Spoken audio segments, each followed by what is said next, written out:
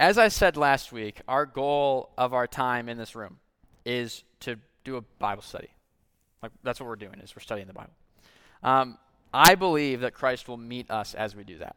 I believe that he will encourage us. I believe that he will challenge us. I believe that he will refresh us and guide us. So speaking of Bible study, we felt like the best first series to do would be on exactly that, how to really read the Bible. And I don't know if I'm close to that slide, but Quinn, could you select the slide that says how to really read the Bible? There it is. I don't know why it's in parentheses. I thought it would add a little flair, but we're going to talk about how to read the Bible today. Not just read it because anyone can read it, but we want to read it well. We want to read it rightly and to better understand this thing that we call the Bible. I firmly believe that we never outgrow our need for God's Word. So this time, even if it is foundational things we talk about, it is worth our time to reinforce our foundations.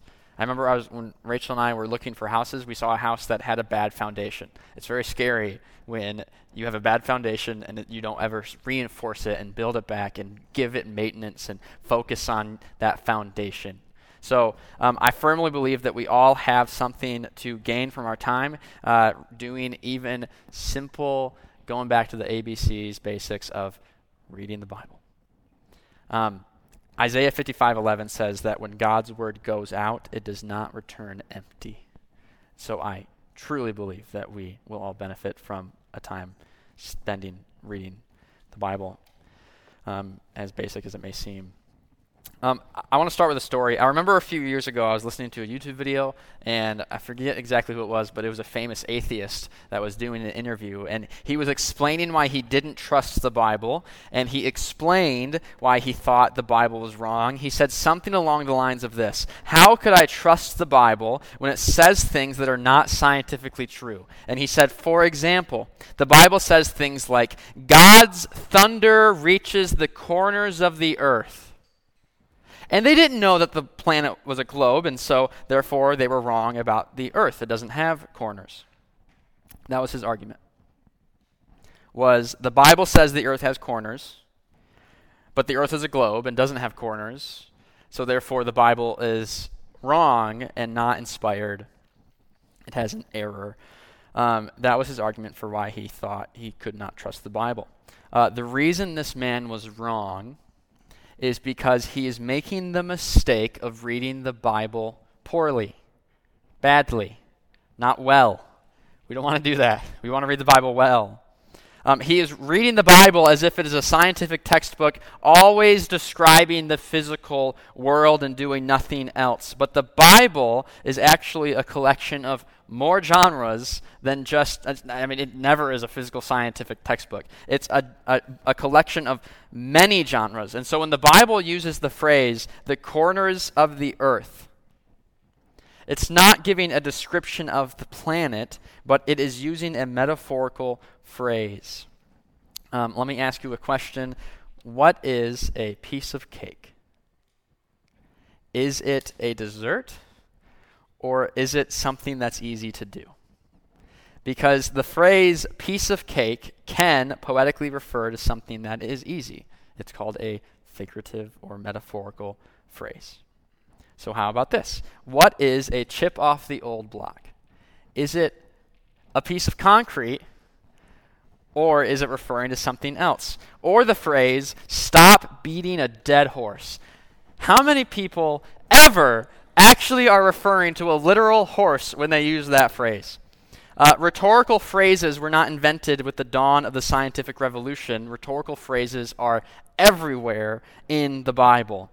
And I remember when I watched that video, I had to pause because I was just dumbstruck about how he wasn't reading well. As such a smart man, he wasn't reading well. Words can mean more than what they literally imply. Precisely, the meaning of a word is whatever the author intended the word to mean. The meaning of a word is whatever the author intended the word to mean. And so when the Bible says four corners, it is figuratively talking about the ends, or the entirety of the earth, similar to the phrase the ends of the earth. It's not talking about actual ends. It's talking about the entirety of the earth. And the authors in Scripture have an intended meaning, and we should seek to find that out, not settle with a bad reading of the Bible. So before we jump into the text today, the point I'm trying to make is this. The Bible is not meant to always be read literally. What's Pastor Logan doing on stage right now? The Bible is not always meant to be read literally, because literally means something. The word literally means to the letter. To read something literally means to read it without any reference to symbolism. But the Bible is full of symbolism. To read something literally is to ignore symbolism, metaphor, or figurative meaning, but the Bible is full of those things. So the Bible is not meant to always be read literally. The Bible is meant to be read literarily. The Bible is not meant to be read literally. The Bible is meant to be read literarily, as in according to the right type of literature, the right type of genre that you're reading. And above all else, the Bible is meant to be read seriously. And that man in that video was doing none of this. But it's what we're meant to do, to read it seriously. Because it is the Word of God, and it is talking about serious things, serious literal things, serious symbolic things, serious metaphorical things, serious narratives, serious parables, serious commands.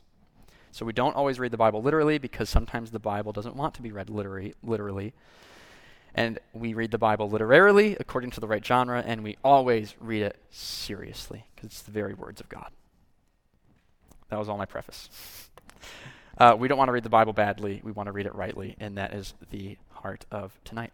So the text tonight is 2 Timothy 3:16 through 17. If you have your Bible, please open to it. That is what I'll be talking about for the remainder of my time on stage, and what you guys will be talking about at your tables once I am done. We don't want to read the Bible badly. We want to read it rightly. We want to read it well. We want to know how to really read the Bible. And in 2 Timothy 3:16 through 17, it says this. All Scripture is breathed out by God and profitable for teaching, for reproof, for correction, and for training in righteousness, that the man of God may be complete, equipped for every good work. The reason that we go to Scripture is because Jesus says, if you abide in my word, you are truly my disciples, and you will know the truth, and the truth will set you free. This is the word of God. All Scripture is breathed out by God and profitable for teaching, for reproof, for correction, and for training in righteousness, that the man of God may be complete, equipped for every good work. What does this mean? I want to say a little bit about what I think it means. All Scripture. What is Scripture? Scripture is revelation from God. The word revelation comes from the word to reveal. God is revealing himself through Scripture. Scripture is the most holy and important writings. That's what the word scripts mean in the word Scripture. Writings. It's breathed out by God. God has revealed himself in two primary ways. Nature, which points to him in its beauty and order, and Holy Scripture, both breathed out by him. He gives his word to us through the writings of inspired men who wrote down as the Holy Spirit inspired them. The human authors are authors, but we know that ultimately the Holy Spirit is the author of Scripture. So, therefore, all Scripture breathed out by God. Therefore, Scripture is profitable. It has usefulness. It contributes towards teaching, reproof, correction, and training. Teaching, reproof, correction, and training for what? For righteousness. It is meant to guide and encourage and challenge us towards holy and right living. That's what Holy Scripture is for. That the man of God may be complete, equipped for every good work. That the man of God may be as he should be, that the Christian may be as he should be, able and willing to be like Christ in this world. So this verse tells us all Scripture is inspired by God, is useful to make Christians act like Christians. Scripture is useful to help Christians live like Christ. And one final note, Scripture is not authoritative because it is useful. Scripture is useful because it is authoritative. It is the words of God. So the question is, that's what Scripture is, how do we read it? And I have 3 things that I'd like to say that I think are crucial as we read the Bible and strive to read the Bible well. Read, understand, and eat. We'll get to that last one, and it'll make sense. Read, understand, and eat. Read the Word. The first step is to read the Word. Know how to read. Everything has a genre, which means everything has a category. Everything has a type of writing. We should read things in light of its category. You wouldn't watch a baseball game like it's a musical, even though they play music at the stadium. And you wouldn't watch Star Wars like it's a documentary on the physical world, even though it has landscapes and physical creatures. You shouldn't read Moby Dick like a comedy, even though there's puns and fun imagery. Who here has read Moby Dick? I love you guys. I've read the last couple pages. We found a copy of it at a garage sale, and we opened up to the end, and someone wrote in pencil, "Finally, the end." The basics of reading, the basics of interpreting anything, of taking in content in general, requires that you understand the category of content you're taking in. Know how to read. The Bible has a wide range of genres and subgenres, and we need to acknowledge them when we're reading them. There's narratives, or it's a letter, or a proverb, or a psalm, or a prophecy, or a poem, or a command, and the list goes on. This is why it's really important to know what the entire Bible has to say. Not all of us in this room have read the entire Bible, but it's important at least to know what the entire Bible is getting at. And so that's why next week I'm going to attempt to summarize and paraphrase the entire Bible, because we need to know what section of Scripture we're in. There's a purpose behind each book.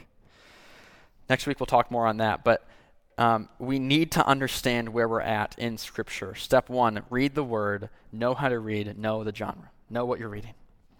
Second, understand the Word. Know how to understand it. The Bible has an intent. The human author and divine author working together have an intended meaning. That means that you can be wrong about what you're reading. And it means that you can be right about what you're reading if you understand the intended meaning of the text. The intended meaning. You cannot make up meaning, and we all know that, because how many of us have had trouble over text or social media when we say something, but someone didn't understand our tone or the way we were saying it, and they read it as saying something totally different than what we meant. And we'll say, "That's not what I meant," because it's not what you meant. That means they read you wrong. Or we've done that to other people. Miscommunication is what happens when the intended meaning is not understood. We don't want to have miscommunication with God and His Word. So we need to understand the intended meaning that God has and not try to see what we want to see. Understand the Word, know the intended meaning. And then lastly, eat the Word. As in, think through what's the intended benefit that God has for His Word. We have sought to read it rightly in the right genre. We want to understand the intended meaning. And lastly, we want to eat it. By eat it, we mean we want the Word to do something in our lives. We want it to actually affect us. You can't take food and put it in your mouth and then spit it out and expect it to give you nourishment. You need to fully digest your food.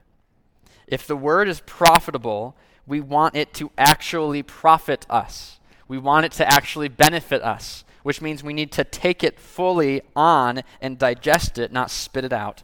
In Jeremiah 15:16, the prophet Jeremiah said, "Your words were found, and I ate them, and your words became to me a joy and the delight of my heart." Your words were found, and I ate them, and your words became to me a joy and the delight of my heart. So the figurative language here, the imagery, is that Jeremiah took a scroll with the words of God on it, he put it in his mouth, and he fully digested it, and it profited him. Like food that nourished him. He didn't spit it out. Your words were found, and I ate them, and your words became to me a joy and the delight of my heart. That does not mean he physically ate paper. He was speaking figuratively. I found your word does not mean that it was literally lost and then he stumbled upon it. Just like I ate them does not mean he literally digested it. It's an imagery of he's letting the Bible take on its full effect in his life and change his life, and it became to him a joy and the delight of his heart, and that's what we want. He took it seriously and he let it affect him, as opposed to spitting it out or ignoring it. We want to do the same. We want to read it seriously. We want to read it rightly and understand it. And we want to let it change our lives.